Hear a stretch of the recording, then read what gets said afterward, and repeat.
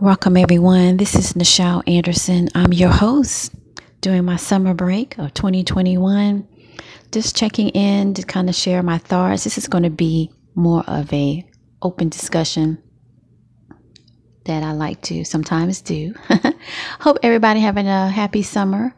If it's summertime where you're at around the world. And thank you so much for joining me here at my podcast, Nichelle Anderson Short Stories and Beyond, where I feature mostly short stories regarding my book, Mitzrayim, a memoir of a past life in ancient Egypt.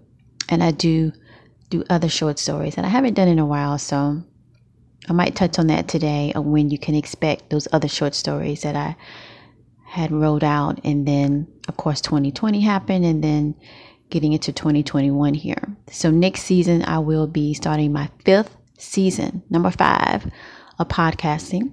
If you're just now joining me and you want to know more about it, I definitely invite you to look at my previous episodes. Now I'm on Podbean. Before, when I started, I was on Spreaker. And I made that change to Podbean. So today is going to be really quick. It's my summer break. I take 3 months off, and then I return back for my season premiere, which is in September. So I'm looking forward to that. And today's discussion is basically, I had 2 ideas I was just going to kind of touch in today, of talk about what is my favorite episode for 2021 that I just ended, my season 4, and then kind of really talk about the power of short stories. And I think I'm going to focus mostly on that as we get into this podcast episode, my summer break episode. But right quick, just to kind of talk about my favorite episode. I got to say all of them, of course. But if I have to pick one, and I think I did this back in April, but I really didn't get to kind of highlight it in the title or so forth, or in the comments in that retrospect. But it's going to be the finale. Hani discovers his enemies are abound. That's the one I noticed that I really, really liked. And definitely that one kind of honed on how deep the connection of the Orions to the people that live on Tamat, that we call Earth now. I have to say that kind of exposed the different layers of intrigue. That's the word I'm trying to say. But also the connection of family, of friends, how Hani is like a general compared to, Echo, and how their friendship, and that he's trying to protect his family, and how he said, I'm going to do my director clip note of the episode, but that was one of my favorite, and how he spoke up and said to Inky, you could say it in that retrospect, that he didn't care about the danger of revealing who that person was to the others, and how when you care and you love your family and your friends, you will do anything to protect them. And that's that moment at the end, that's what you hear in the voice and the intensity, I should say, of Hani, of Orion to Inky. So I really like that. It takes courage to do that, and it takes not thinking always about yourself. I'm going to do this to get out of this situation. It takes courage to be able to stand up for something that you believe in, that is giving to someone else. All right, so let's get into this. So this is going to be quick. This is about the power of storytelling. Why did this come to me? I have no idea, in the sense that I guess it's summer, and usually here in the States, when it's summer, people go to the beach, and they always try to find the best book to read. So I wanted to kind of look at it in a different way, of the whole activity of enjoying something that brings you joyfulness in your heart and peace in your mind. And what is the power? What is the attraction of reading stories? And so that's what I came up with, this quick little title about the power of storytelling. And in my podcast, that's basically what I'm doing, is doing short stories.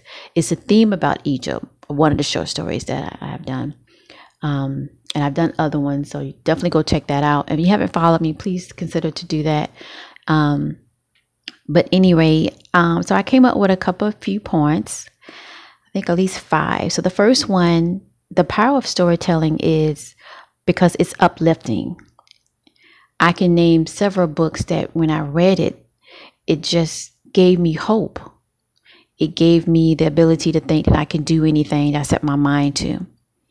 The second thing, why the power of storytelling, it's so superior in a sense for humanity to engage in it. The second thing is that it's everlasting. If you think of a book when you were a child, you probably can remember the most important scenes that encourage you to move forward, encourage you to believe in something that you do not see, but yet it will manifest. So it's everlasting. You can be in your 100 years old and you can say, I remember that story, that book that I read. So that's another reason why it's the power of storytelling. And number 3, we connect to the characters. I think that's the most powerful, as well as number 1 and number 2. We connect to characters that gives us hope to grow, to learn. I believe the humanity experiment should not be destroyed. It should be hugged because it's a beautiful thing to evolve and not be in pain and restricted. So with that, I love it. All right. So characters, we identify with the character with our own lives or with someone else that we cared about or try to understand. And it gives another opportunity to know, because knowledge is power. And they always taught that in Egypt, in ancient Egypt, in Kemet, in Mitzrayim. All right. So number 4, the reason why I think the power of storytelling, it's so revealing in itself. Number 4 is that we learn about the power to choose, to do so in an alignment to where we at in the evolution of life, being human. That's powerful. And when we learn, not only that we grow and evolve, but we help others on the journey too, if they choose. So choice is so powerful. I think that's why a lot of segments or what have you, if I say it in that context, wants to control it because it's power.